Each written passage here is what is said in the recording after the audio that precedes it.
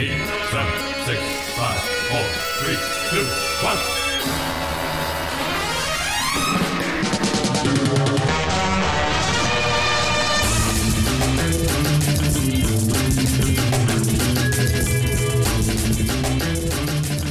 Hey, welcome back to Optimism Vaccine. I'm Steve. Joining me as always, Sexual Dynamo. He's got a small bank account but a big heart. Adam Myros. Yeah, it's a clinical thing to heart there. We get by. It's all right, man. We'll get you an EKG. They'll put you on some medication, a little aspirin every day. You'll be fine. Don't worry about it. Also joining us, Jake Trapila. I'm Jake. You got a catchphrase now, man. That's what happens. All this podcast fame gets to your head, and you come out with a catchphrase. You think you're gonna get your own fucking doll with like a pull string, all that stuff. You're in it for the fame, essentially. Yeah, well, you do a bunch of podcasts, and that's next thing you know, you're on King of the World. And finally, under normal circumstances, I would make some sort of an Irish joke at Jack Eason's expense. However, this motherfucker jumps into our chat before we're about to record and says, I need 5 more minutes. I'm boiling potatoes. You Irish motherfucker. How are you doing, Jack Eason? You've had such disdain for the great state of Idaho, Steve. Do we have any downloads from there? Because frankly, the potato is a wonderful, multifaceted staple. And yeah, I've got a fuck ton of mashed potatoes now, so I don't have to cook for like 4 days. So, joke's on you. Yeah. Also, when he said Sexual Dynamo, I was already like, great to be here, Steve. And then Adam comes up, and this is just off to a terrible start. Clearly, the only way that I can introduce you is he's got a pot full of spuds. That's about it. With like true. With a comically exaggerated Irish accent. That's what I got to do. Jake got a catchphrase, so what do I get? Yeah. I'm Jake. Nothing. Absolutely nothing. No, when the Jack Eason podcast doll comes out, you press its stomach and Dropkick Murphys songs play, and that's it. That's all there is. I wouldn't complain, actually. Well, we like to do these every once in a while, and I always feel like it's a big mistake, but with the lack of real theatrical releases, feels appropriate to wade into the waters of new releases, be they on Hulu Video on Demand or irresponsibly released into theaters where people get diseases because they need to go see Tenet or whatever. We're doing some new releases, gentlemen. And the first one we got up here, this was originally going to be theatrically released. It's from the director of Searching. And then, wouldn't you know, old coronavirus comes around and gets picked up by Hulu and unceremoniously dropped in our laps. So, let's talk a little bit about Run. I'm your mom. It's my job to take care of you when you need me.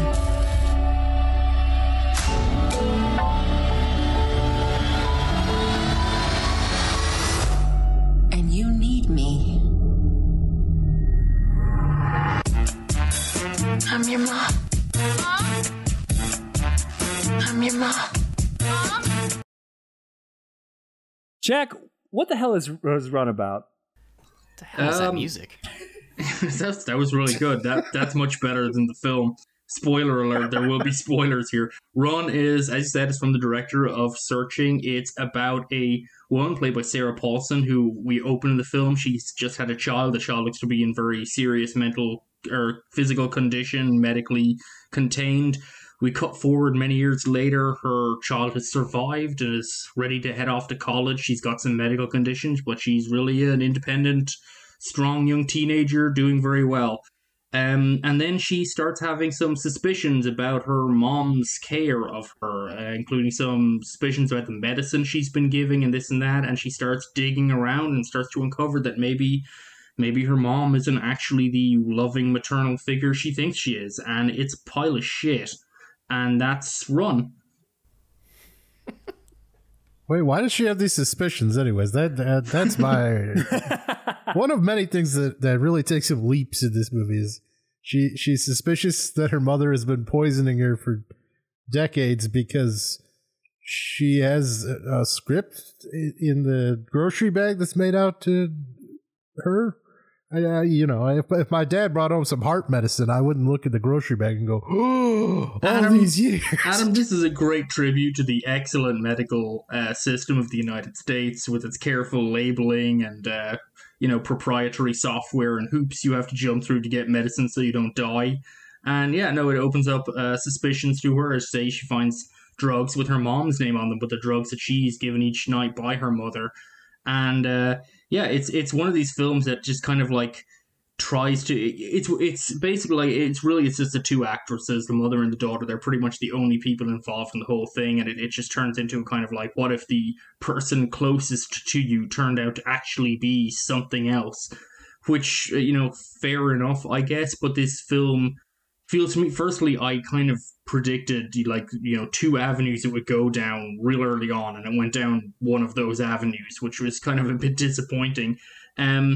Compared even to Searching, this felt more on the rails, and frankly, I think like the only, if I could say anything fond about Searching whatsoever, it's that at least by the end of it, I was kind of like, why is any of this happening? And I don't really get that. I don't get even the small joys of that here. This is very kind of like he's found something more ordinary and like tapped down to real cinema, I guess, a real filmmaking genre 101, and it's just much more boring and less rewarding than even his first bad film. Yeah, that's true. Jesus. Yeah, this makes me go like cinema sins on this idiot half the time. I can't stand this fucking director, I gotta say, but all of the setup for this is just lazy and nonsensical, and fuck this movie. But again, you're giving your daughter dog medication. What kind of dog medication is going to paralyze a human for decades? It's specifically medicine that makes a dog's hind legs numb, and if you give it to a teenager, it keeps him in a wheelchair. Which I know. What is she giving her, like 75 a day or something? It's for a large dog, I guess. A large dog and or daughter. I mean, my best summation of this is that, frankly, Anish Chaganty, the director, is like, he's not a filmmaker. He is very clearly like an ambitious middle manager. Like he started, I think, like his career was at Google originally before he decided, go and make films. And it's exactly that kind of energy of someone who succeeded in business and just said, I'll just make films because I've got money now, I've got the connections. And he has no business doing it. There's no talent or insight or anything to this. This is absolutely like, this is the kind of movie you make when you read books on how to make movies. And it's just the most charmless, boring film. Sarah Paulson is pretty much just like, even she feels like she's on autopilot here. It's just a bunch of people looking surprised for 90 minutes. That's it. And kind of like, can you believe this happened? And so like, yes, I can, because there's very few options here. So one of the things I've already expected to happen will happen. And it's medically unbelievable. It's narratively unbelievable. The moments of suspense aren't very suspenseful. Yeah, it doesn't really work on any level whatsoever, and I'm so glad I wasn't stuck in a theater for this. That is one saving grace. Yeah. Well, I think like the director Anish Chaganty, I'm not sure if that's how you pronounce his name properly. I actually tried to look it up and I failed miserably because I only spent 2 minutes, but we're going to go with that. Anyways, it seems like he has an awareness of genre films, but he absolutely fucking hates them. And you can kind of see that soaking through, because the absurdity of this story, if you played it up as just like over the top exploitation and Sarah Paulson is just really like cranking it to 11, you could have something very fun here.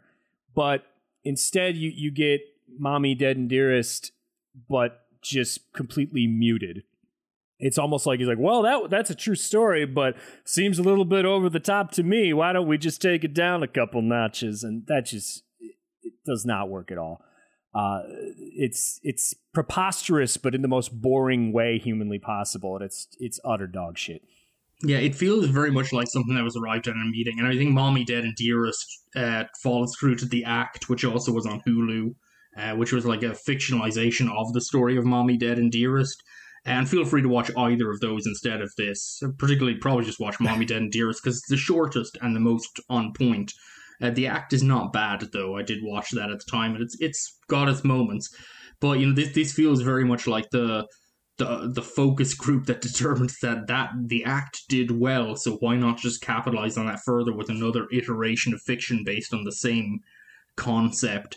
I do wonder about the and I feel like this is part of a broader kind of movement of horror, but I have trouble kind of thinking of other contemporary examples. But this kind of idea of horror that preys on our most kind of close-knit social bonds, in this case like a mother and a daughter, a mother and a child, which is of course obviously, you know, kind of a thorough kind of a mainstay of horror generally, but this sort of stripped down, pared down version that seems to be happening now. We'll talk about this more with another film we're talking about later, this very like pared down two people in a locked in struggle for survival, like almost the rest of the world doesn't exist. I don't, you know, it's sort of strange in this increasingly atomized society where people are being pushed increasingly towards kind of extremism, politically left or right. That's a joke. Left extremism doesn't really exist, guys. But anyway, you know, like, I want healthcare. I want to kill all the Jews, and it's like these are not even comparable as extremist positions. But anyhow, yeah, slightly different. Yeah, you know, but like I feel like as we've moved to this kind of position where everything is being hedged more and more as like, you know, an extremist kind of antagonistic movement, these kind of horror films that like prey on very close social bonds, I don't know if they're enacting some kind of a grander fear we have about that we're really just losing all social connection whatsoever. I don't know, it's just something that it struck me watching this film, and also with the fact this guy comes from Google, a company that has done no small amount of damage to social connections generally. I don't know, it feels a little bit annoying that, you know, the guy who worked for the company that pushes a lot of the extremism and so on is then also the guy who like spins around and is making this shitty movie about your mom wanting to kill you. Spoiler alert. It's her fears are well founded, and her mom is actually a bad person, mentally ill. But mentally ill people are bad in these movies because there's no depth beneath the surface. It's really just like one flat thing, you know. Yeah, that sticks out to me, I gotta say, is that mental illness angle. And I'm not one to get prickly about the subject matter that a director chooses to portray, but when you are Shiganti here and your whole modus operandi seems to be to hyper-normalize everything. Like, you know, these things, Searching and this, are both intended to be very sort of mundane, everyday occurrences that spiral into these situations. And when you ground your film that way, and you make it about how this person who has like Munchausen by proxy is straight up the bogeyman, then it kind of starts to read problematic. What is the aim of this film? Who is the audience intended to be? It feels like the sort of thing that a bunch of housewives sit around watching on Lifetime, and then they're just paranoid that people are out to steal their children and shit. That and I think the true crime podcast crew, you know, and again the idea that, you know, murder and crime will mostly be, you know, your closest loved ones. You know, it's like I said, like I was talking earlier, it feels like it's preying on those very what would seem to have become more normalized social fears. I don't know. There's this strange paranoia brewing about the family. And I'm not sure what it's actually hedged in or what it will amount to, but I feel like it's become more and more kind of a normal thing that, you know, it's kind of like, of course our loved ones will kill us. And now with COVID, I mean, it's all about basically, you know, we just had Thanksgiving and family members traveling and they're going to kill grandma and whatever, you know, it's like we're in just a very strange place. But yeah, I mean, in terms of mental illness, like you say, it's very normalized, and he's going for something kind of slice of life in the beginning and sort of, you know, normal, mundane, and then it goes out of control. And it's just like, if John Waters made this film, this could be a lot of fun. Or Searching, like, and just dial it up, you know, and just change things around. A couple of small changes could make this a really fun film. But it just doesn't read like that. It is a slog. And it's 90 minutes, and it's just a slog to get through it. And with this tone, to me, it somehow reads more exploitative than most other stuff. I mean, we paired this with a freaking film by David Cronenberg's son, and this somehow made me feel more nasty for watching it. Like it feels so exploitative to me. I don't know. I don't like this movie. No, it's god awful. Jack, you mentioned true crime, and I watched this with my wife, and she immediately pegged like 2 minutes into the film. She said, "Oh, is this the Gypsy Rose Blanchard story?" For those that don't know, Gypsy Rose Blanchard was a girl whose mother suffered from Munchausen by proxy, and so she purposely kept her sick and bedridden for most of her life. And when the girl found out, she actually murdered her mother. And she's, I think, currently doing time. I'm thinking that Anesh Shiganti took that premise and he's trying to run with this. It can happen to you. Is your mother really your mother? Are you really well? But it's just such a like a medically inaccurate bullshit thriller. I'm flummoxed at how this is like has such a strong critical consensus from both like the audience and critics online. And this is happened with Searching too. Like, what the hell is happening? This is like Bird Box, where it's just this movie comes out that everyone gloms onto as this whole new fad, and that it ranks up all the views on Hulu. But it's and a movie with such disdain, and this was spoiler alert, but a movie with such disdain that when the daughter starts searching, she starts to uncover that maybe she's not the biological daughter of this woman, and finds like photocopies of social security cards and things in the basement. But then they have to literally, her mother has kept news clippings of the couple she stole the child the from. memento box drove me up the fucking wall. Why would you have that in reach of your disabled daughter?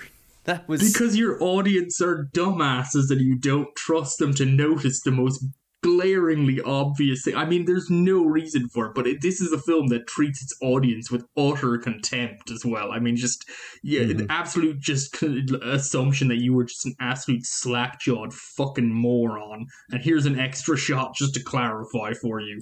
And, it's that movie. It's really annoying. I mean, it did give me a good laugh when that happened. Fucking pigs at the trough, baby. Eating this slop right up. God, remember, I think the worst scene of the year is the 411 call that she makes. And then the guy connects her. First off, he throws out, the director thinks he's cute because he's got these references. The 411 guy suggests Derry, Maine as a town. And then she tries to get in touch to a pharmacy, but the pharmacy would actually charge the phone bill. So then the solution is she dials a random number, and a complete stranger Googles the pills that she's taking to see what color they are, to confirm that they are, in fact, the incorrect pill. And it's like this overlong, drawn-out bullshit suspense scene where a complete stranger is helping her out.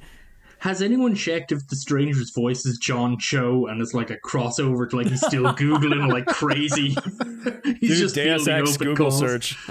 It does have Google searches because she can't use the internet. So that's the director's first step. Like, I'm not gonna repeat the same tricks. We're not gonna have Google searches. What can we do next? I got it. A 411 call. That's what everyone else would do. What do you do when there's no Google searches? Now, don't sell this movie short, though, because there is an extended, like, Googling scene that serves no purpose.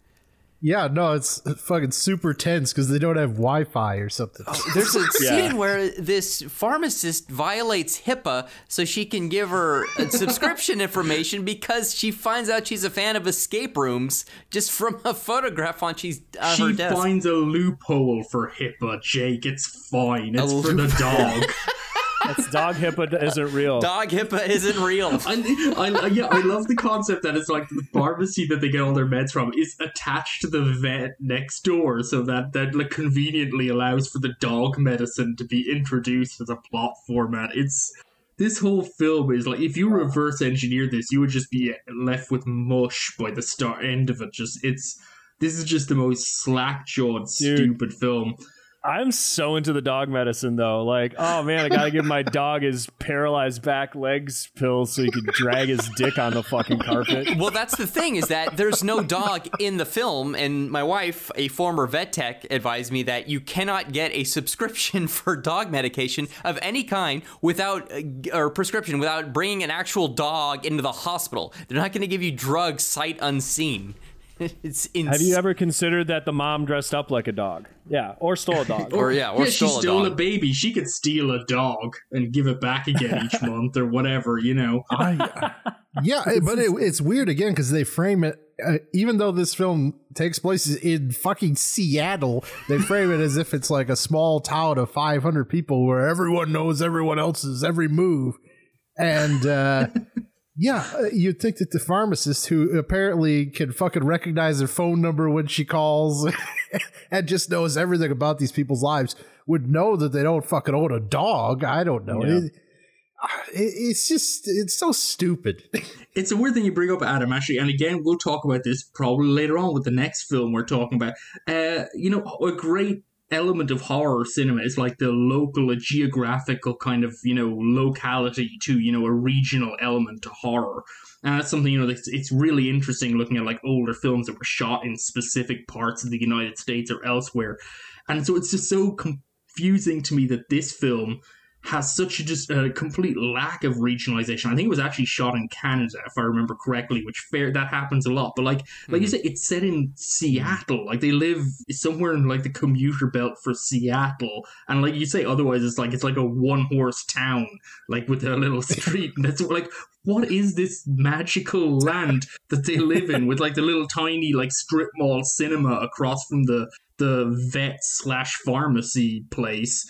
It's just absurd. There's nothing about this rings true, and consequently none of it is in any way, like there's no tension to be derived from situations that are like just fundamentally just goofy, and yet no one will acknowledge they're goofy. It's so frustrating. It's like there's ways you could sort of enrich this. Just maybe make it a period film. You could set it before smartphones and before this ease of internet access and blah, blah, blah. And then you don't have to hand wave away all of this shit. There could be a Main Street because that existed in America 30, 40 years ago. But no, it's just, it's happening today, right down the street, All your neighbors are villainous. Main Street, you USA. should be suspicious of all of them. Community is dead. You're living next to a pack of maniacs. Just remember that. Well, I mean, but at least you've got your drugstore that isn't a Walgreens or a CVS, just Joe's local drugstore. You got totally your exists. independent one-room theater that exists across the street where you can go see first-run movies. Yeah, that makes sense. The Carrie All Theater. this is very normal. I will say the only thing, earlier this week I watched Happiest Season, which is also on Hulu, and is just, we're not discussing, but a much better film, frankly. If you want to sit through anything on Hulu right now, Happiest Season, much better, but also very goofy in that they're in like a little tiny town in Pennsylvania, and they have like this grand independent cinema, and I'm just like, that's not real, that doesn't exist, no way. That's the only thing in this film that's in any way more realistic, is the fact that the only cinema in their town is like just a shitty, like looks like a third run like fucking shoebox building stuffed into a strip mall. That's the only thing in this movie that I was like, yeah, that sucks, that's real. Everything else, horse shit. Yeah. I don't know, man. Yeah, this whole thing just, it upset me. I mean, I thought the medical stuff was hilarious. The thing that I got hung up on was, I was just like, damn, this is a huge house in like the Seattle suburbs, and it seems like all the mom does is like grow a couple vegetables and occasionally go and do some substitute teaching. Well, to be fair, I mean, if she's able to get dog medicine without having a dog, she's probably like killing it on the benefits game for this shit, which Mommy, Dead, and Dearest actually covers, and the act covers, because that's what the woman actually did with her daughter that she made sick. Was she absolutely played up public sympathy. There is no public in this film, though. She attends a support group in the first scene. There's like a support group for people with very ill children, and she's just fine. And everyone seems to be confused that she's fine. It's like, no, I'm really happy. My daughter's going to college, and we find out later on she has no intention of letting her daughter go to college, etc. Right. But also, her daughter's fine. I mean, she's in a wheelchair. She's diabetic. She has some medicines for this and that. But her daughter is clearly fine. Like, why is she in a support group for people who are crying about the state of their children every single day? And her daughter is like at home building electronics and like hoping to get into university and enjoying like having a good time. Nothing about this, and the only reason that opening scene is there, I think, is just to temper the expectation that the daughter is sick. Or that it's even, her daughter. She is, but she's not that sick. And again, it's like the film is just talking down to people with disabilities like they're subhuman. And then it can't even carry through on that. Like, it's just the most incredibly disrespectful film. Like Adam says, the mental illness is just shat on. Physical ailments are shat on. Everything pretty much. And then they kill a postman. They tackle public services. It's disgraceful. This film is awful. Yeah, what happens to the postman? I'm worried about him. Is he Inject okay? Yeah, him maybe neck they with didn't kill him, I whatever. guess. Well, there's that bloody.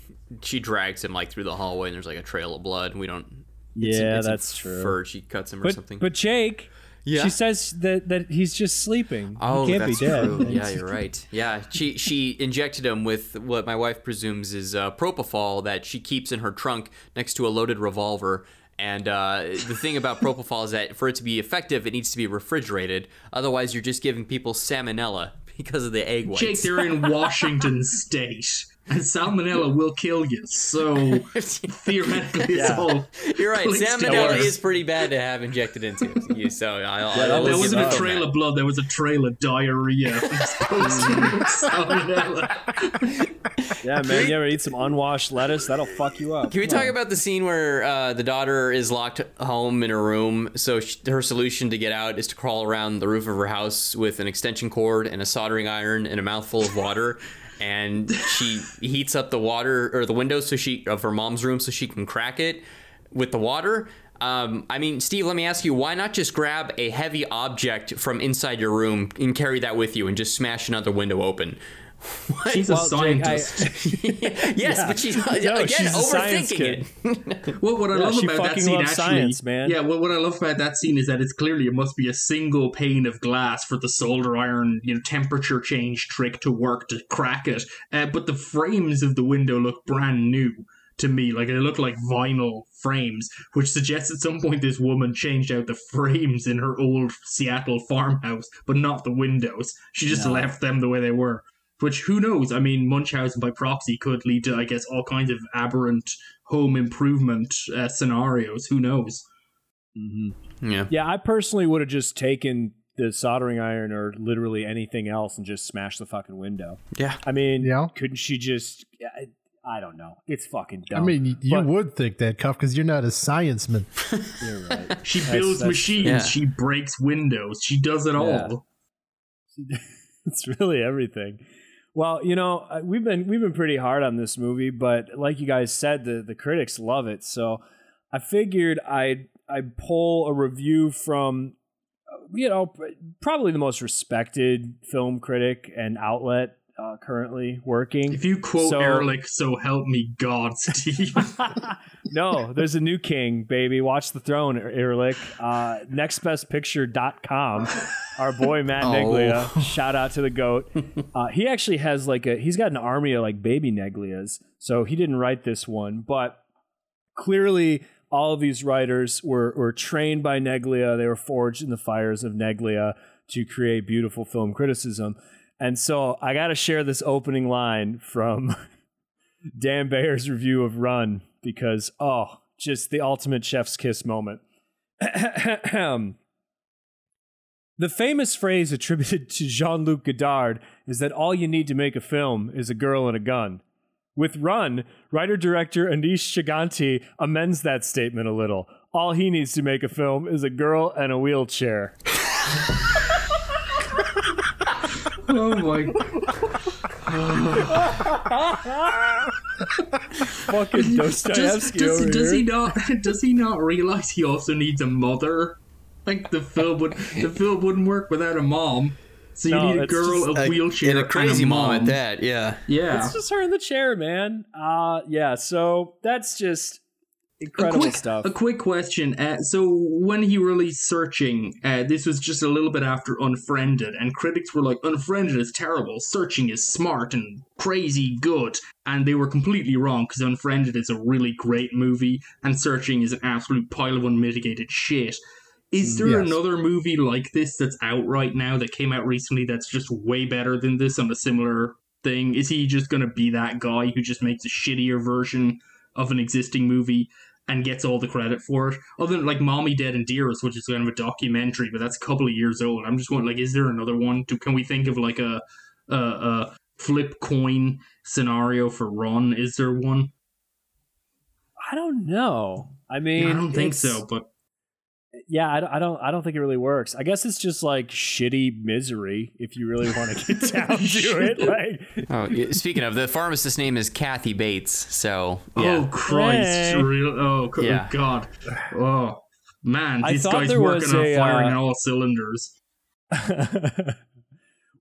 I thought the drug that she kept trying to Google, I thought it was the name of the gas chemical from Return of the Living Dead. I was like, oh, that's a fun nod to that. It's not. No. It's just similar, but not the this same. dude, like, Steve, I 100% guarantee you, this dude has never watched a horror movie for fun. He would never watch yeah. Return of the Living Dead. He does because that homework. movie, yeah, because critics don't like that movie enough. It's not like smart. This dude like sat down and watched Kubrick and was like, I don't like that. I don't understand that. But the critics seem to like it, so I better steal some surface elements from it. You know, like this dude is just a fucking, like, he's just a board meeting personified in film form. He's the Google man. He's the Google suit who decided to make movies. Like I say, he is just an ambitious mid-manager. He's not a filmmaker. There's nothing in this film that would stay with. There's not an image or an edit or an ellipsis to the narrative. There's nothing in here that suggests a storytelling talent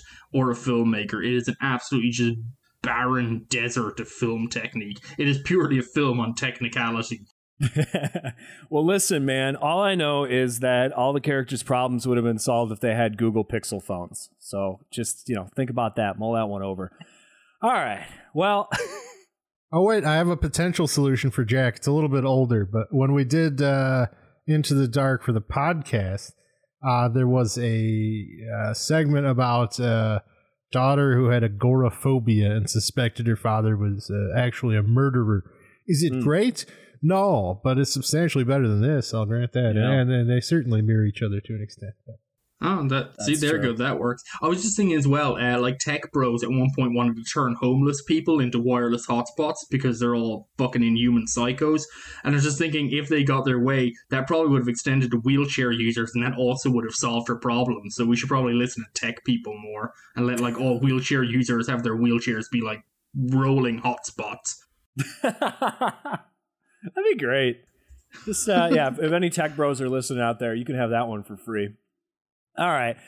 Well, gentlemen, from the wild wilderness of small town Seattle to the wild wilderness of probably small town Seattle adjacent or Oregon or something, we watched a movie called Alone. 911, what's your emergency? I think I'm being followed. I know you're close. Are you scared?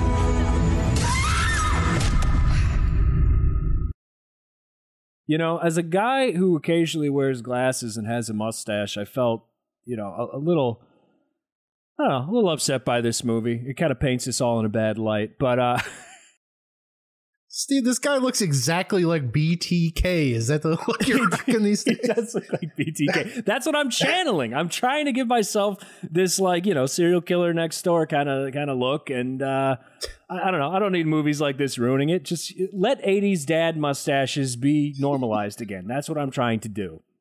And no one's giving it to me. It's fucking terrible.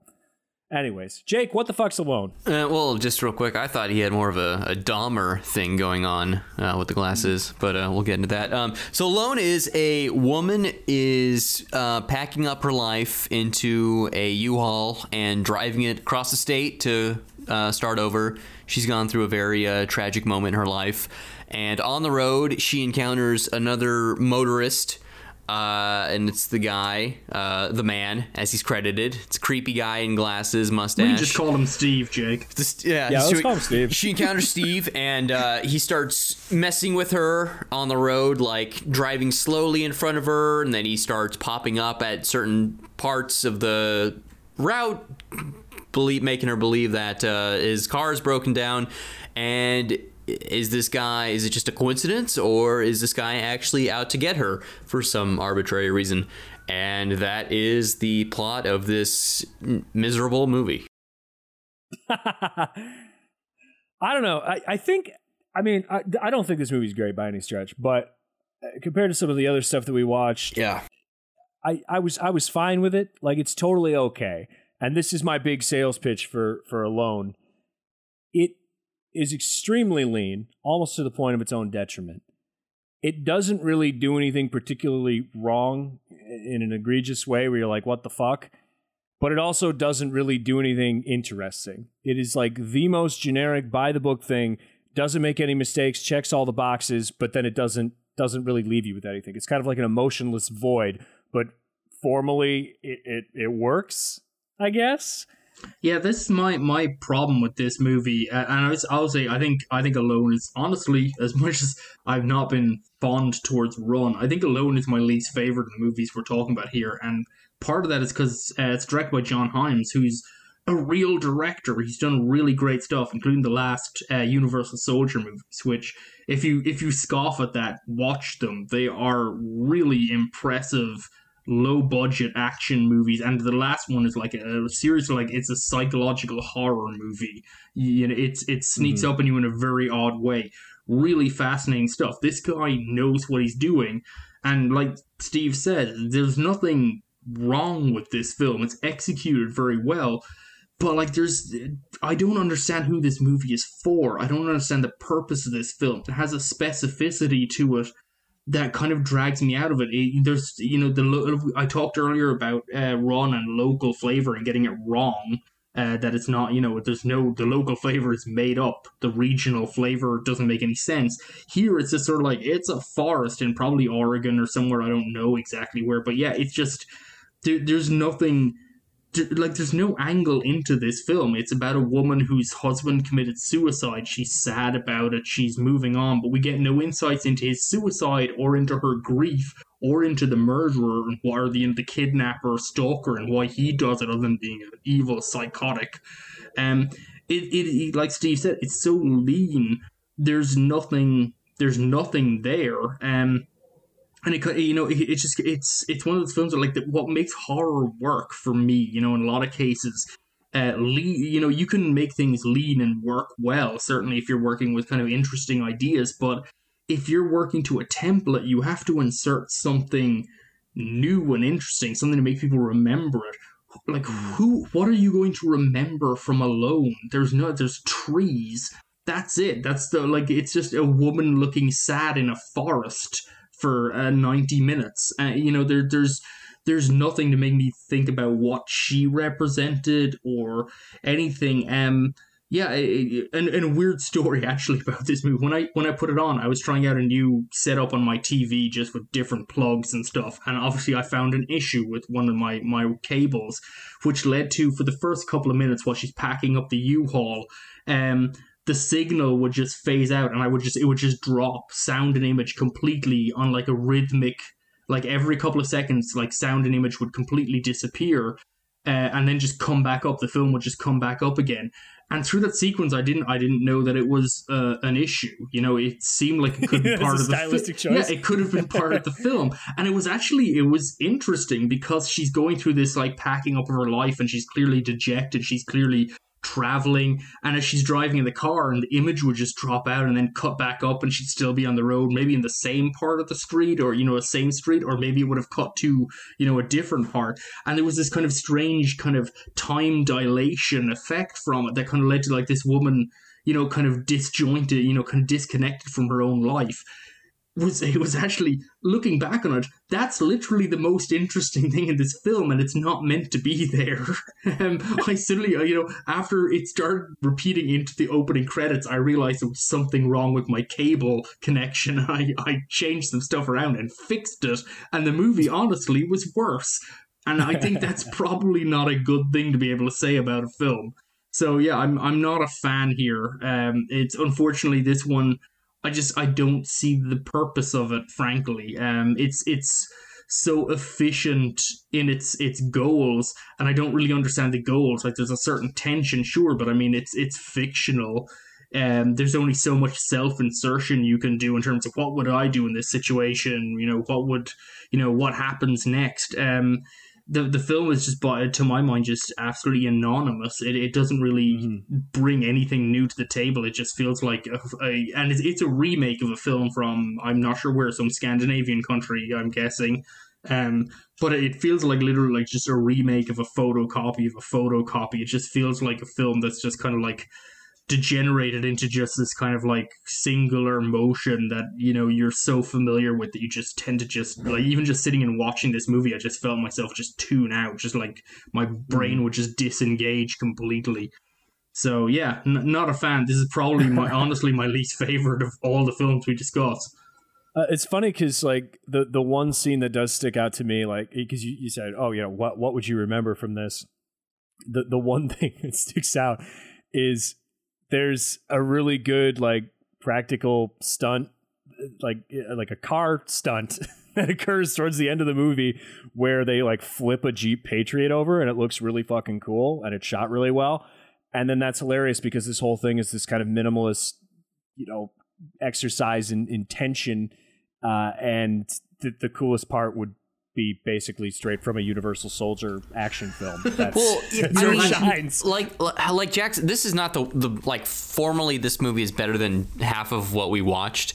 But I wouldn't say this is the worst film, but it is definitely the most disappointing considering the director's pedigree. Because like Jack said, Universal Soldier, Regeneration, and Day of Reckoning are like two of the best action films of their respective decades.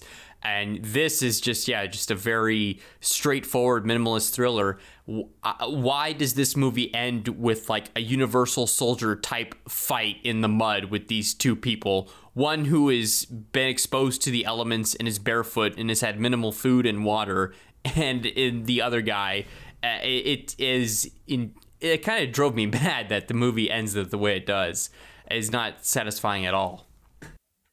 Yeah, I would wrap up the it kind of in my, I guess the summation of my thing is like this film versus Run is kind of like, this is a bad film by a filmmaker, whereas Run, as terrible as it is, has one thing and only one thing going for it, which is that it is so poorly constructed by someone who has no business doing what they're doing, that it is a curiosity rather than a film. And in this case, I would say maybe a curiosity bests a film, a bad film. That is the kindest thing I could say, and the only way I can account for how John Hyams could come up with something so stupefyingly boring, frankly. I mean, like, honestly, this is like the James Franco The Rental. Like, this comes in even below that, because at least that had, like, as much as they were annoying characters, and that went for the same kind of minimalist vibe, at least they talked to each other for a while. At least there was some insight of something happening. This is like, it's alone. It's a woman on her own who's sad her husband killed himself. Fair enough, that's understandable. Why did he kill himself? We don't know. What's her thinking about it? We don't know. Why does the guy want to kill her? We don't know. I guess you can go wild with that. You can ascertain whatever you want from it, but there's so little to work on here. I don't understand what even the drive of this is. The script could be written in 2 pages. Yeah. It's pretty sparse. It honestly is. I don't know. Yeah, it's hard to really recommend this one. We seem to be in the minority. It's another one of these that like Run. I keep wanting to call it Rand, but that's a little different. Run is also based on King Lear. No, anyways. Hey, Run is like half the runtime of Ran.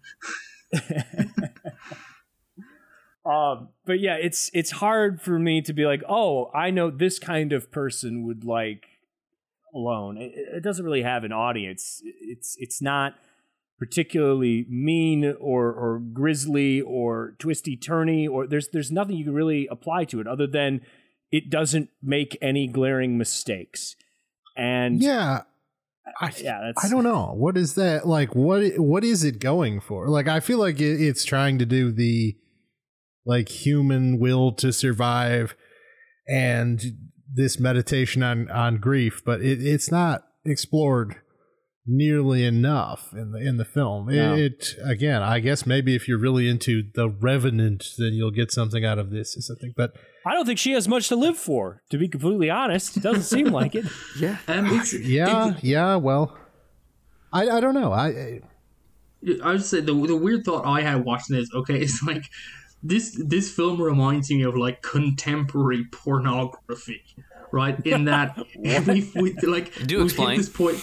Okay, all right. So contemporary pornography, if it has a problem at all, it's that essentially, due to the kind of establishment of the First Amendment protecting pornography, like it's normal to make it now, coupled with digital cinematography that allows you to just run cameras for forever in low light, you can get loads and loads of shots really quickly, means that like contemporary pornography barely needs to have a story or a setup. You can just have two people bang for like 40 minutes non-stop, and that's all is, as far as I can ascertain, like that's the majority of contemporary pornography. It's like it's 40 minutes of two people or more banging and done.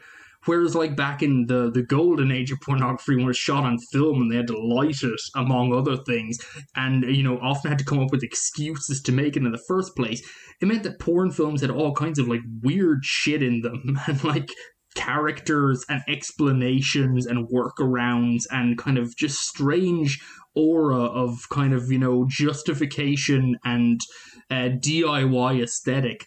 And honestly, that's why those films, in a sense, have lived on. Some of them, are still fondly remembered now because of these weird elements that were integrated, not necessarily because people were like, this is what porn shouldn't be, but because this is what was required to get it to work at all.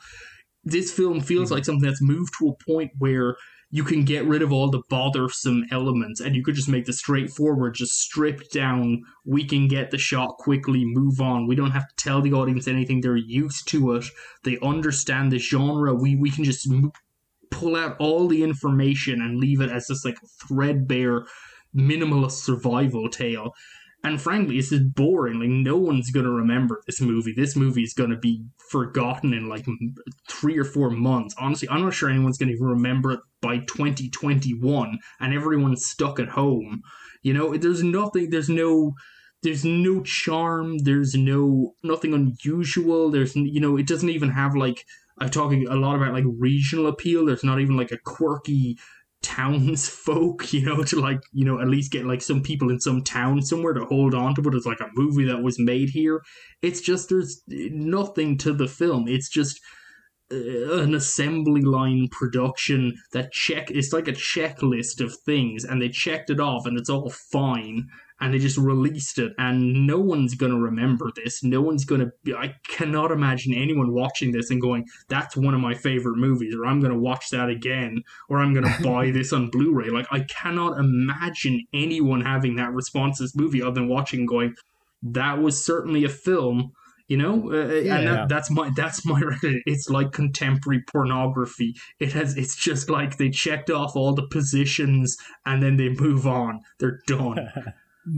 I would say, like, I almost feel like, and obviously we all came to a similar conclusion, so I'm giving it more thought than it probably deserves, but it almost feels like I'm missing something with this film, because it doesn't follow the same beats that this sort of movie ought to in many ways. Like, you don't really feel nature taking its toll on our protagonist here. It's really kind of scattershot once we get to this point where, you're not even halfway into the movie when she escapes into the woods, and you're kind of like, all right, this is going to be the rest of the movie. The man against nature, and this other guy will be lurking in the background on occasion. But it's just like this series of really brief vignettes almost, where she'll fall in a river, and then boom, she meets up with this other guy, and then again the killer's back already. It's broken into chapters for some reason. Yeah,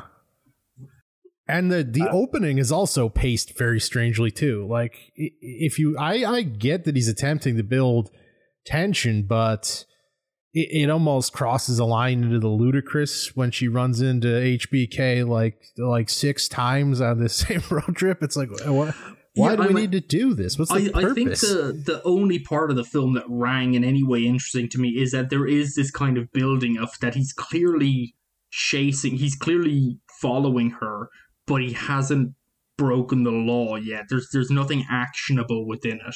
And that her, as an isolated woman, understands that threat, and she never wavers. Like, there's one point, like, towards the end where he stages a breakdown and he asks her for a ride, and she doesn't give him a ride. It's like she doesn't break any of the rules. You know, in horror films, you're always like screaming at the person, like, don't do this, you know, don't give them a ride, don't turn your back, don't do this or that.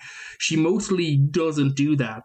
And there is an element later on in the film where when she meets the hunter, and the kidnapper finds the two of them, and he's negotiating with the hunter, claiming that she's his sister and that she's mentally unwell because of the suicide of her husband. He's leveraging her own personal grief against her because he's learned a few things about her.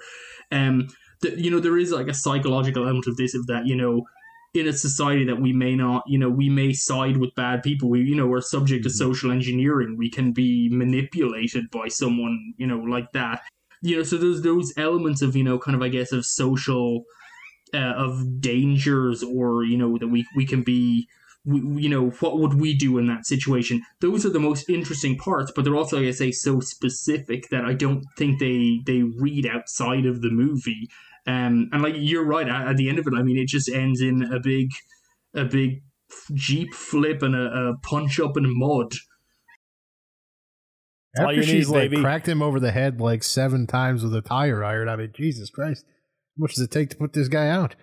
I feel like he reads strictly as metaphor to me. Nothing about this feels like realism. It feels like he's the specter of her husband's death. You know, no matter where she goes, how many times she thinks she's moved past it and left him behind, and back it comes again and again. But then she manipulates him towards the end. Like, the only way she can get a one-up on him is by bringing his own marriage into question, which to me suggests he is a real person. You know, I'm not sure I read him as allegorical at all. He just seems like kind of, you know, your textbook, like, he's a killer, he's a sociopath. Like, imagine a person who hunts people for sport and pretends he's on a business trip. And actually, you know, one of the points that I thought would have been interesting in the film, and they didn't follow, was when she met the hunter. I was wondering, were they working in sync? And this is going to be like, you know, multiple, you know, killers ganging up, like I Saw the Devil or something, which, you know, was a movie that had like random like cliques of serial killers who all know each other and are friends. That's a much more amusing film for various reasons. But yeah, I don't know. It doesn't read as allegorical to me. This reads like just kind of like, it reads almost like you know, we're not going to expound on anything because the world is so depraved or sick, or, you know, you've read all the true crime stuff. You can't believe how like evil Ted Bundy was, that we're going to, you know, kind of downplay all of those elements and just like, this is just a dude who just wants to kill you. And that's it. You know, it's very serious. And yeah, it just kind of leaves the whole thing to me very boring and flat. You know, there needs to be an authorship there, and there isn't. The author has specifically, I think, stepped back from this, and it leaves a very bland text. Yeah, well, I think we can both agree that whether he's allegorical or just a sick, sad individual, it's still a bland text and not successful in portraying either. Unfortunately, yes. Yeah. Also, a lesson you could take away is if you do happen to run into HBK on 4 separate occasions during your road trip, you may want to like alter your route. You know, get off that main highway because it's not going to go well. I don't think. That is frustrating. That it's like it's very grounded, realistic, and yet he still has this like, I know where you are at all times. I'm always there, and it's kind of like, this is 80s slasher shit. You know, if you're gonna go for like, you know, grounded realism, then you can't put that in there. You have to have some kind of an explanation other than like, I know these parts. It's like, I don't care how well you know these parts. You can't have like down to the second of staging like a road accident. So yeah. So it doesn't even really live up to its own brief in a lot of ways. All right, boys. Well, we got to move on. We still got 2 other movies to talk about. So let's turn things up a notch. Let's get a little Nicolas Cage action fare in here. We watched Jiu-Jitsu. The comet you see in the sky right now passes over the Earth every 6 years and causes a portal. And when it's open, we get a visitor from a distant galaxy. The poet warrior in the sci-fi sense. The spaceman. Jake, is this Predator for gamers and anime weebs? It's Predator for dummies, that's for sure. What the fuck is this movie? I mean, Predator for Dummies, that kind of works. It's Predator meets Mortal Kombat, I think, would probably be the tagline if you're going to go for one. That seems a little bit more aligned. It's Predator, but like the alien has got like this doofy looking Power Ranger suit. I don't know. This movie is just bad, and it could have been fun because like that 20-second spot you played with Nicolas Cage narrating, that felt more riveting than anything than I saw in Jiu-Jitsu, which is 102 minutes of just bad martial arts. And not to say that the choreography is bad, because there's actually some decent stuff in here, but just the way that everything is presented is just all wrong. It does have a really weird feeling to it. Now, I didn't completely hate this movie because it's extremely low budget, but it's that sweet spot of like not embarrassing, but not too high. It almost feels like if you're watching like Sci-Fi Channel and the year is 1998 and it's a Saturday afternoon, like this is the type of thing that would play on there. And it's got a Predator alien in a big stupid rubber suit.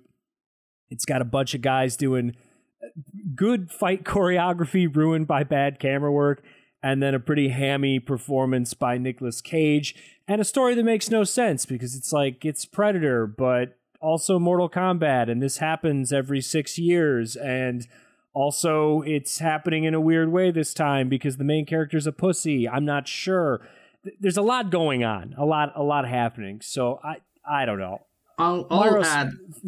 So I just want to cut in and just say, like, I've been a fond of negativity, but honestly, I like this movie on the whole. This movie is fine.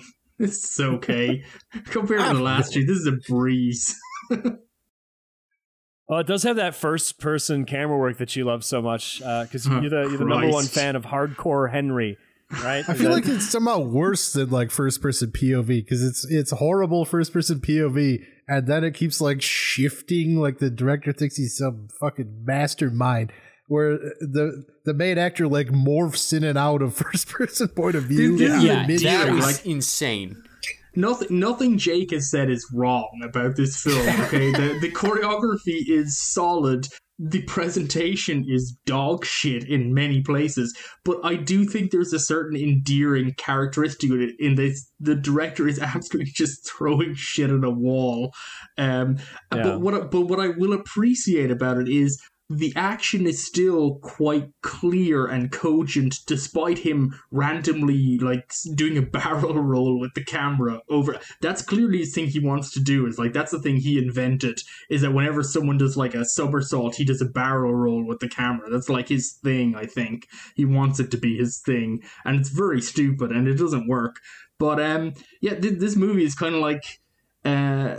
Honestly, because the underlying choreography is relatively solid, the only fight that really indulges in some really egregious stunt doubling is the one involving Nick Cage, who clearly is not a martial artist. So, and it's also clearly middle-aged and beyond. So, it's kind of strange that he's one of Earth's greatest warriors facing off against an alien menace. I'm not sure how he managed that. But this film to me has enough goofy, weird stuff in it that there, I will fully acknowledge there's parts of this film I don't understand. The storyline I can't explain. I can't tell you why things happen. They have clothes that make them invisible to the Predator alien, but they don't wear them or they take them down to fight him. And it's like, if you're gonna fight him, would you not want to be invisible? Also, the alien has incredible healing powers. The human fighters are better than him. They keep inflicting wounds on him that if he were a human would kill him.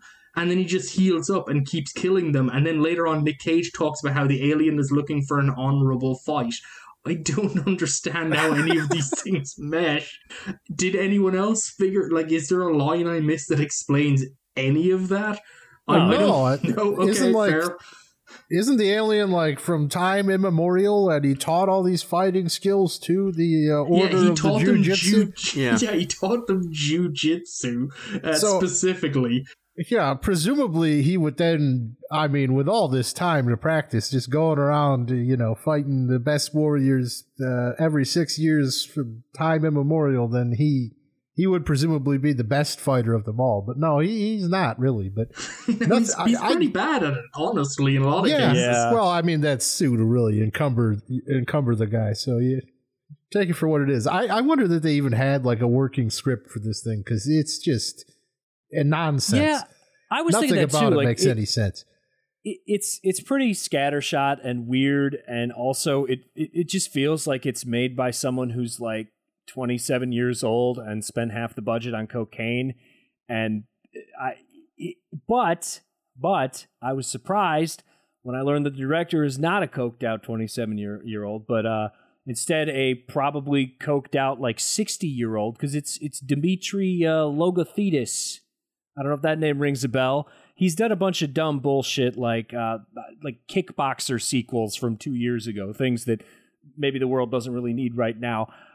But what I know him from is a little movie called Slaughterhouse Rock from like the late 1980s. Have any of you guys seen Slaughterhouse Rock?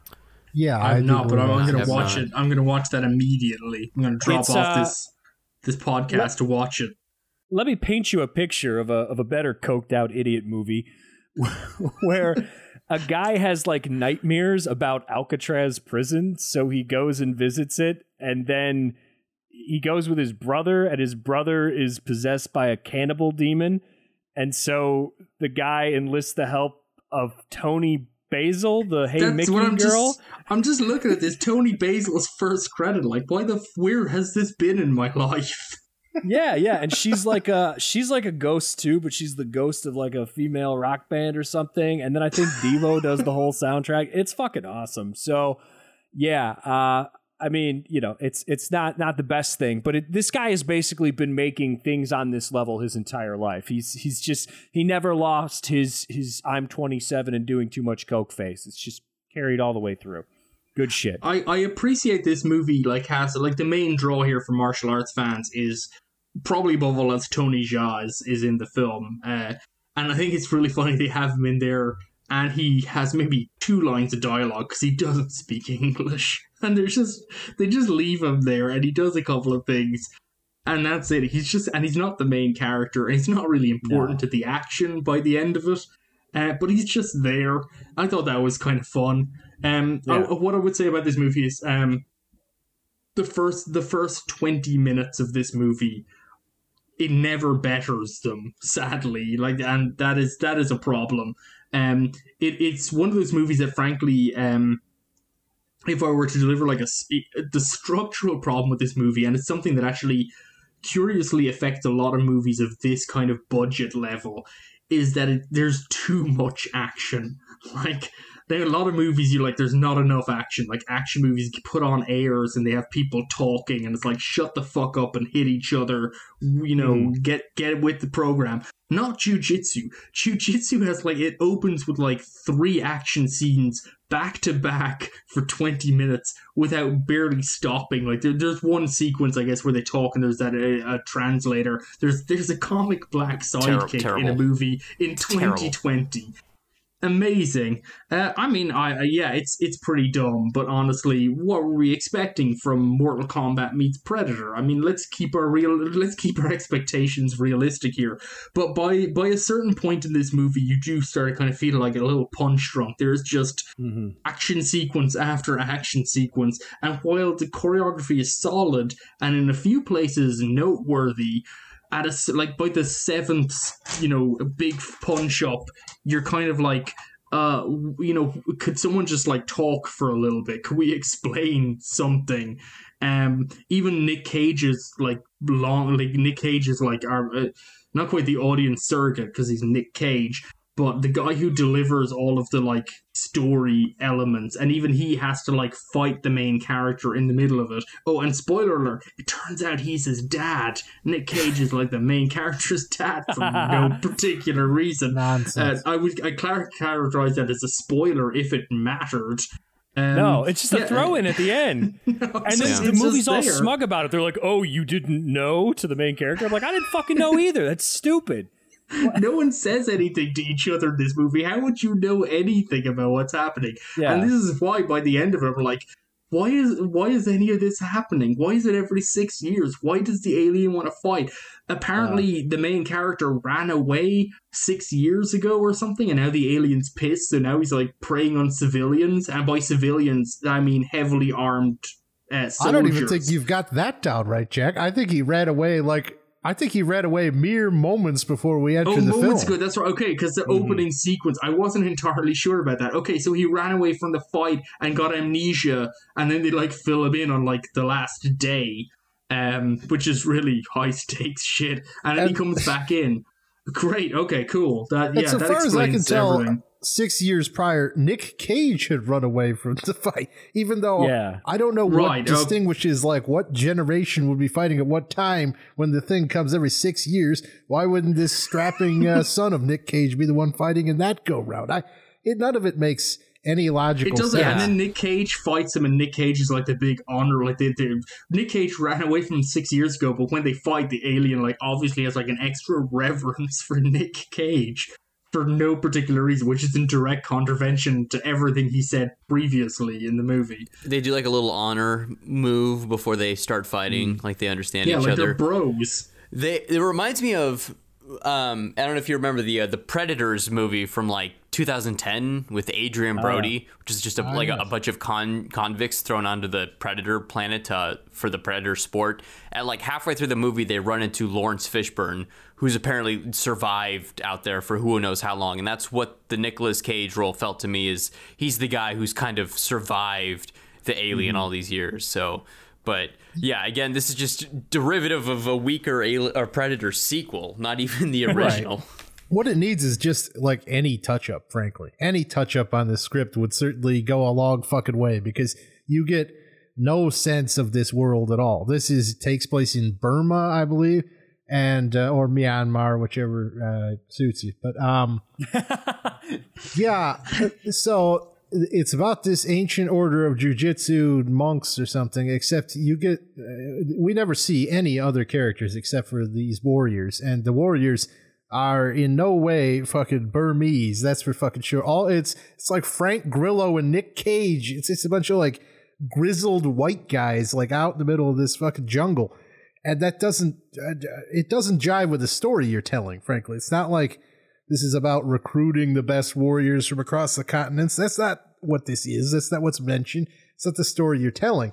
And again, the time frame thing, it's just the stupidest. I was telling Jack the only thing I could think of as to why it would be 6 years, because it's so illogical in the structure, is that they were trying to set up sequels with the same cast, is the only thing I could possibly think of. Absolutely, yeah, I think that might be it. Adam, I think you honestly hit the nail on the head, that if the director of this swapped with John Hyams from Alone, if we swapped directors of those movies, we could have ended up with Alone probably wouldn't benefit from it, but Jiu-Jitsu could have benefited extensively. But even Alone would be pretty fucking weird with this guy. Probably, honestly, it could be. Yeah, you know what? Actually, probably so. Because I quite enjoyed this. This is absolutely a crack of beer and just put it on kind of a movie. As much as I complained about like Alone having like this bereftness of detail, you know, it's a blank slate, and then Run has details, but they're all stupid and they don't make any sense. This movie has like somehow, amidst all the punch-ups, has almost too much explanation. None of it that actually explains anything. There's just an enormous amount of people talking about lore and honor and respect and fighting and a comet and a portal. And honestly, it kind of translates into a movie that, I'll remember this. This is at least something. It's cynical, certainly. Like, it really is Predator above all else. Like, it is absolutely someone just, like, kind of ripping off another movie incredibly, but like, what if they did martial arts rather than carried around like a minigun? But you know, it's kind of like, for the budget and the setup, there are a couple of really good martial arts sequences in this, and I think Tony Jaa, they do like a kind of a big one-shot sequence, which I mean I know is kind of like the du jour, but I thought there was kind of something nice to that, because honestly I think the one-take martial arts sequence in contemporary action cinema really took off with The Protector, with Tom Jong-un, I guess, is the Tony Jaa film. Has this phenomenal one-take sequence in it. And that really was, like, to me, watching that back in, like, I guess 2008, 2006, I don't remember when that movie came out, it felt like, you know, it felt like things had changed. I mean, an Ong Bak with Tony Jaa felt like, you know, like it's an epoch-defining action film, you know, that changed action cinema everywhere. You couldn't do the old stuff anymore because Ong Bak just changed it. It was just you had to have full contact stuff, you know. And I guess moving on to some degree, you know, the raid honestly isn't even epoch changing. Honestly, it's still in the sway of Ong Bak and The Protector. So it's kind of nice to see Tony Jaa brought back into that fold again to do it, even if it's really like a pale imitation. It's kind of like, you know, it's a very kind of calculating kind of a thing. You know, on this budget level, you know, why not? It's kind of fun. The action is clear in terms of what the performers are capable. They're doing this stuff, even if, sure, the director's like swinging the camera and wall and is like, let's do this in first person. And it's like a general cinema rule I would add to any aspiring directors out there. If at any point someone says, let's do it first person, never do that. It's always a bad idea. I think the only example that I can think of that's not a terrible idea is that Humphrey Bogart movie, the name of which escapes, that like opens with an extended first-person sequence because he has amnesia. Outside of that, just don't bother. Well, maybe this was an homage to that. This guy also has amnesia. You know, it could be. Who knows? You know, honestly, with enough coke in your system, anything can just like, these are connected now through interstellar comets and shit. See, what I would say is too bad this movie doesn't star Tony Jaa. It stars fucking sentient slab of beef, and yeah. Well, he speaks English. You can't. Like, they don't have. I don't. Why? Think He's brain English. damaged. Just make him not fucking speak English. Yeah, he can't speak. He's a silent protagonist. The end. We've solved it. Now get rid of your military bullshit that doesn't have any place in this movie, and cut your digital effects budget down to $0 fucking dollars, and we might be onto something. That is true. They have the whole military set up at the start. There's just a U.S. occupying group in Burma, which is entirely that's believable. But yeah, there's like a woman, and there's like, I think supposed to be sexual tension between her and Beefcake. But she just dies immediately. And then she just disappears in one of the many extended action sequences that opens the film. And then there's no other reason. You know, I mean, I can there's so much wrong with this movie, but honestly, isn't this what cinema's all about? Just a bunch of random shit. Is it? I don't know. Well, I think the last thing that I can say about this, we got one movie left we got to move on to, but in the last year, there's been worse Nicolas Cage movies released, so think of it that way. You could do worse. You could do much worse. You could watch Primal. I mean, don't, but you could if you really wanted to. So there's that.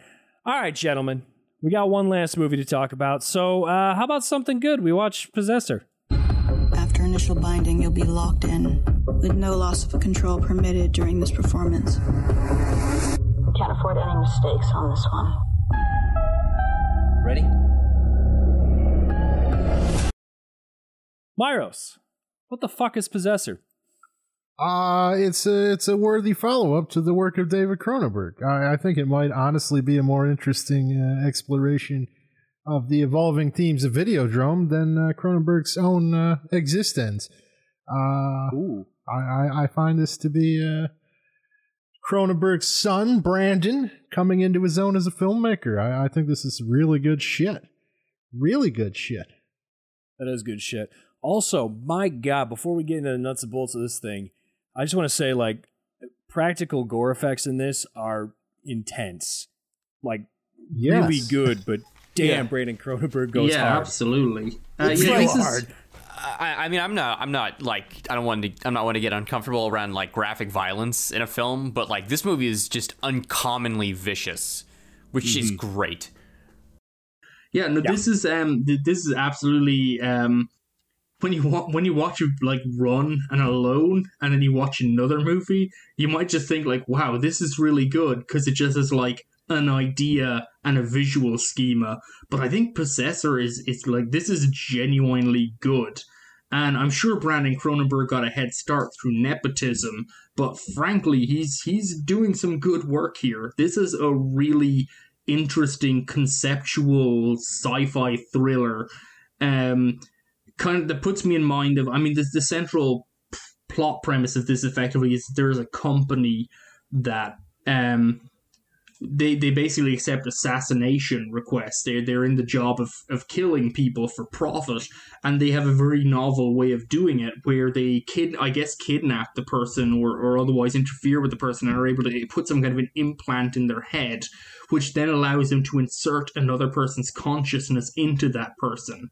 So then they can control that person, and they can use that person as the actual kind of actor in a murder, and then that person can usually commit suicide or whatever, and it can be blamed as like a psychic break, and it's basically a clean assassination with no suspicion or whatsoever.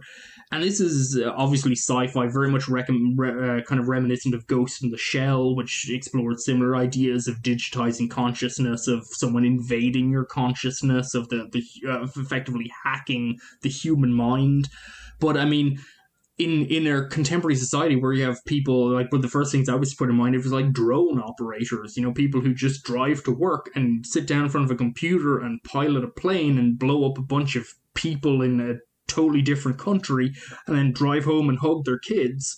It's this very strange idea of this kind of distanciation between act and intent, and a kind of like a bureaucratic structure. And it kind of bleeds out from that further to, kind of an idea of effectively alienation from your job, just generally. Maybe your job isn't killing people, but this idea that your very kind of cognizance as a human being is being owned and devalued by a corporation. You start to feel like you're not yourself anymore. You start to question it. You start to wonder what you're working for. There's just a lot of really great ideas in this, wrapped up in a kind of solid paranoid thriller that, as you guys have pointed out, is just insanely violent. Which, yeah, if you're looking for just old school blood on the dance floor shit, this is like all out, just crazy. So yeah, I'm everything else. Jiu-Jitsu I enjoyed. The other two movies suck, but this is genuine. Like, actually prioritize this. This is worth your time. Yeah. No, this is really good shit. And I don't know, like at first I was struggling with this because it is Brandon Cronenberg. He's the son of David Cronenberg, and his work is so similar stylistically, thematically to his dad. And so you have that direct comparison. And part of me is like, Brandon Cronenberg, please spread your wings and fly away from daddy. But at the same time, kind of like Myros alluded to a second ago, this is really good shit. He's taking a lot of the stuff that his father did and really expanding on it and taking it to different places. So I guess this movie's enjoyable on multiple levels because, yeah, it's gory and it's weird and it's smart and it's just well made, but also it feels directly linked to another filmmaker that I absolutely love. So yeah, that's the thing. Daddy's gone. He's not coming back. I mean, I guess he's making some Netflix thing, but he's really been way out of this wheelhouse for many moons now, and no one has picked up that torch, and a lot of that has to do with the industry, certainly, because who the fuck's going to make this movie?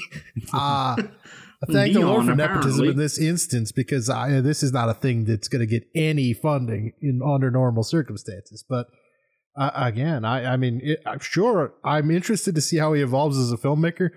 But if he wants to modernize the concepts his father pioneered, then I'm here for it. I think it's something that struck me about this, and not just obviously, it struck me this would make, I think, a really interesting double bill with A History of Violence, Cronenberg Sr.'s film, which is also about a guy who's kind of hardwired for this kind of like predisposition and capability, this kind of aberrant nature of violence in society and how it can manifest and act out. I think both films have some kind of a perspective on that specific issue. But the Ghost in the Shell reference is certainly not insignificant in this. I think Mamoru Oshii is very much on Cronenberg's mind here. There's several sequences in here. There's a fantastic sequence they have where the guy who's had someone has hacked his consciousness is kind of questioning his. I think it actually might be around the time when he's getting implanted with the other person's consciousness. So there's fantastic sequences of, like, it's building skin it's like liquid skin being poured on and just forming his face and deforming his face as it pulls off. And it's this very unusual kind of idea of her, bodies as malleable and maybe, conceptual within a kind of a digital realm, which plays into the film's theories. But it's also, this is Ghost in the Shell Innocence, the sequel to that film. It's so reminiscent of the credit sequence of that visually. Yeah. So I think there's this real genuine, I think, following up not just of Cronenberg, but also of like Oshii's work in terms of, human consciousness in a digital age is kind of a what we say, like, as a kind of a what would be the right word for it? As a corporate entity or something can be owned as a proprietary thing that we can access, that we can manipulate, that we can steal or change, or companies can have access to or take home or whatever, privatize your entity, etc. This film is just brimming with ideas, and there's a visual sense to it as well. Aside from just the overt violence, there's this wonderful sequences of overlapping consciousness that's developed in these kind of unusual, surreal visual cues. Honestly, I think, is this Brandon Cronenberg's second feature only after Antiviral? I don't know if he's made any other features. Yeah, and it's like he's really, like, this is impressive. This is, like, I know other people, I know that he has his fans, but like, fucking Alex Garland wishes he could make a film like this, frankly, in my experience. This is really, really good. I don't know. I only watched it earlier today. Yeah. This reminded me a lot of what he was attempting to do with Enemy, but Denis is nowhere near the filmmakers. Brandon Cronenberg already is. That's an interesting connection, because Sarah Gadon, I think, is in Antiviral, who was like the main actress in Enemy, which put me in mind of them as well. And she's thanked in this film. I don't think she has a role, but it definitely put me in mind of Villeneuve's Enemy, which is. Yeah, absolutely. I think a film that wishes it could be Possessor or even Antiviral, frankly. This is good. Why are we talking about this? How did this get on the roster? Steve, you fucked up. Going into this, the whole idea was, like, let's do critically acclaimed new releases and also this jiu-jitsu movie because it looks dumb as fuck and it'll probably be fun. And I had no idea what I was dragging you guys through a fucking ditch full of glass. So sorry about that. But hey, Possessor's great. Yeah. It's also like with like Jack said, highlighted the scene where the Possessor takes over Andrea Riseborough, or it's like a stop motion animated sequence where like her skin like melts in a time lapse onto the form of the guy who she's targeted. And then later on, once his consciousness starts to fight back, this is basically like used in all of the promo materials, is this image of like him finally getting access to her memories. It's like him ripping off her face and using it as a mask, which is just such a brilliant visual style. Great. It's Adam, you mentioned that this could have been like a Christopher Nolan movie gone, like it could go wrong like one, and I think that's absolutely on the money. Like this is twisty and conceptual like a Christopher Nolan movie, but also smart in a way that Christopher Nolan movies tend not to be, because he's kind of weirdly melodramatic, often at the weirdest times. This is kind of like if you like enjoy Inception, but you're also okay with watching just people's heads just getting splattered, this is a great movie for you. Like Nolan doesn't have the fascination with biology that the Cronenbergs seemingly inherit. in their DNA or something. But I don't know. This is such a bizarre clinical movie in some ways, and yet Cronenberg, the senior, and apparently his son, I'm going to lump in too, they just approach this sort of narrative in a very different way than Nolan is capable of. They both seem equally sort of disgusted by human physiology as filmmakers, and but the Cronenbergs will dive into that disgust, and Nolan just pretends that everyone's a machine. It's interesting you say that, because what I really love too about Possessor is that this movie does the one thing right about a body switch movie, where the first thing you do is you go into the bathroom and you look at your new genitals, which is what Andrea Riseborough does through this guy's body, which is is really, really just a great touch. Yeah, you'll never see a dick in a Christopher Nolan movie. This and a Freaky Friday find curious alliances, or 13 going on 30. Yeah, like he just... Or vice versa with Judge Reinhold. It's a proud cinematic legacy. It really is, truly. Yeah. All right, gentlemen. Well, we're running pretty long here, so we're going to have to wrap this up. But I'll say again, if you haven't seen Possessor yet, I think there's a video on demand release of it. I don't know if it's streaming anywhere. You can get it on VOD now, and I think the Blu-ray's out 1 week after the release of this podcast. I will say that is there a censored version of this movie? Because there's like an uncut, but I have not seen a cut version necessarily out there. Yeah, it's like released everywhere as Possessor Uncut, and there's a lot of graphic nudity in this as well. Like there's even like a full on erect schlong at one point. Yeah, a lot of dong. But I would just caution the listeners. There might be a censored version floating around out there, so get the uncut. Yeah, Possessor Uncut. Yep. Just check out some dudes' dicks. They're there for you. All right, guys. Well, I guess it's time to put over shit. We're doing it. So, first of all, thank you to our generous patrons out there. And we got more stuff coming for you in 2021. And Jake, what are you putting over this week? Oh shit! I was not ready. Let me see. I love catching people off guard. This is good. You're making Myros look good right now. That's fine. Well, aside from a Possessor, I'm just gonna go ahead and put over another. We're out of the woods of Halloween, but I'm gonna put over another horror movie by Dario Argento that I had just discovered and watched recently, called Sleepless. And I know Jack has recently watched this as well. I got a copy off of the Mondo Macabro label. But as far as late period post 2000 Dario Argento films go, it's excellent. It's gorgeous. There's a lot of like demolished faces in the movie. I would say check it out if you think he's somebody who's lost his like way after the 90s.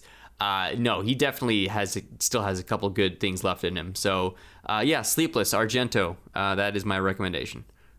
All right, Myros, what are you putting over this week? Here, I thought he would at least pick an Argento that involved the recently departed Dario Nicolodi. But no, those are all great as well. Deep Red, highly recommended as well. Rest in peace. Yeah, I'm going to put over something real stupid. Now, we had a game we got for the holidays here. It was called Exploding Kittens. It's a little card game, some sort of a juiced up Uno with for the internet age, if you will. But it's a simple little thing, but not mindless. And I'd recommend it. It helped pass the time at Thanksgiving. It was an actual surprise. So, Exploding Kittens. You want a little card game to get you through these holidays when you have to discuss things with ignorant relatives. And check it out. It's a glowing endorsement. Jack, what are you putting over this week? Well, this is strange in that I can both endorse Sleepless, which I think is fantastic, and also Exploding Kittens is good fun. I feel very much in the loop so far. I'm going to put over Francesco Rossi's The Mattei Affair, which is a movie I have been looking for literally for years, and I couldn't find a decent quality copy of it. I couldn't find any quality copy of it for forever. I think there was an ancient Italian DVD long out of print, and I couldn't find torrenting, downloading, nothing. It dead end after dead end. couldn't find it. Apparently it was wrapped up in rights issues and stuff. Well, lo and behold, a new 4K restoration has just dropped on the Criterion channel from, I think, the World Cinema Project or something along those lines. Just on the Criterion channel, just suddenly overnight, I can watch the Mattei Affair in fucking 1080p sparkling perfection. It's a great film. It's exactly what I expect of a Francesco Rosi film. It's a true story about a guy named Enrico Mattei, who headed up the Italian state oil company through the 1960s and challenged American and British hegemony of the oil industry, and kind of used state funds to build his company, and then started working with Middle Eastern and African groups, building up their industries in competition. And then he mysteriously died in a plane crash. And who could have imagined? So Rossi's film is a kind of a reconstruction of his life and goals. Mattei is played by Gian-Maria Volonté in a fantastic performance. A really great, just kind of like socially conscious political thriller with some kind of unusual documentary elements to it. Francesco Rossi appears or inserts someone in his role as a filmmaker here and there as like gathering information about it. Really, just a really great film that kind of I get in a sense maybe a little diminished now, in that we're more used to this idea, but basically when it dropped in like the early 70s is basically like I'm pretty sure this guy was murdered by probably Americans so they can make more blood money.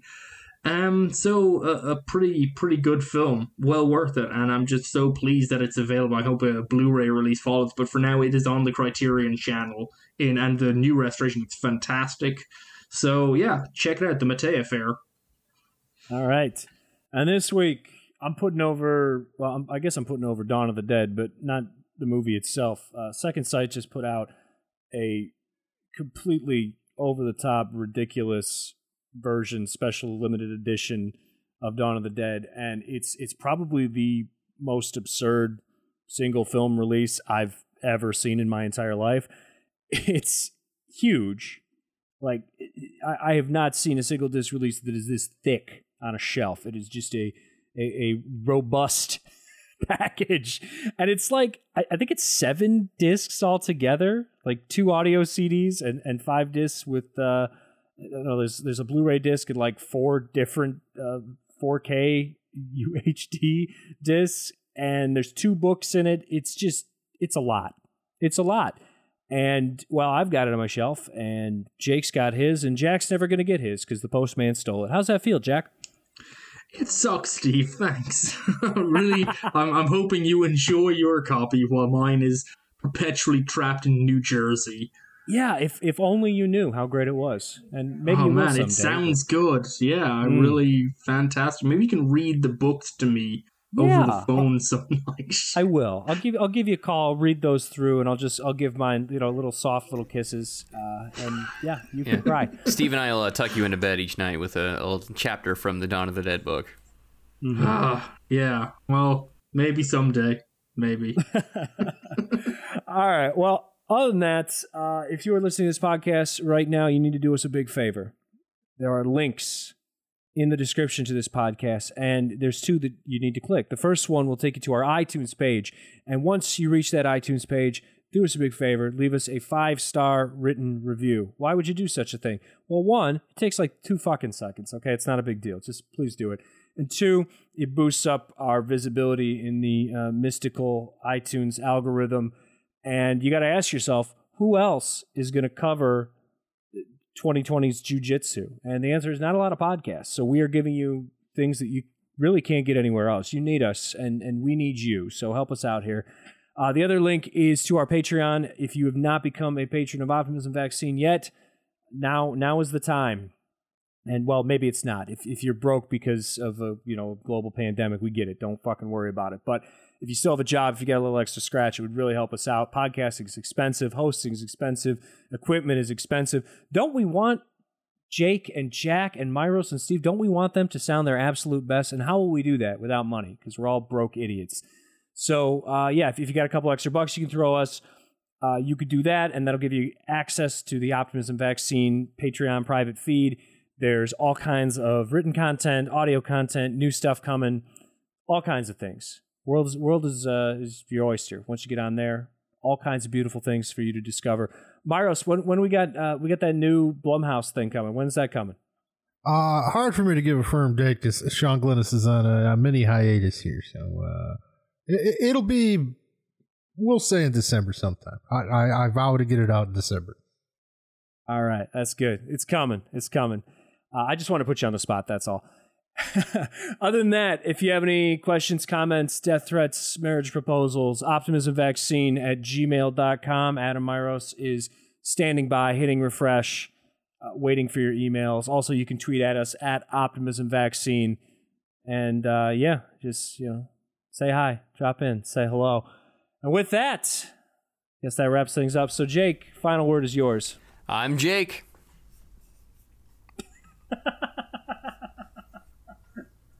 That's good. I like I'm Jake. Mom.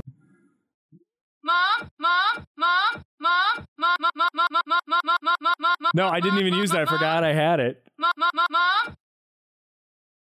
Mom.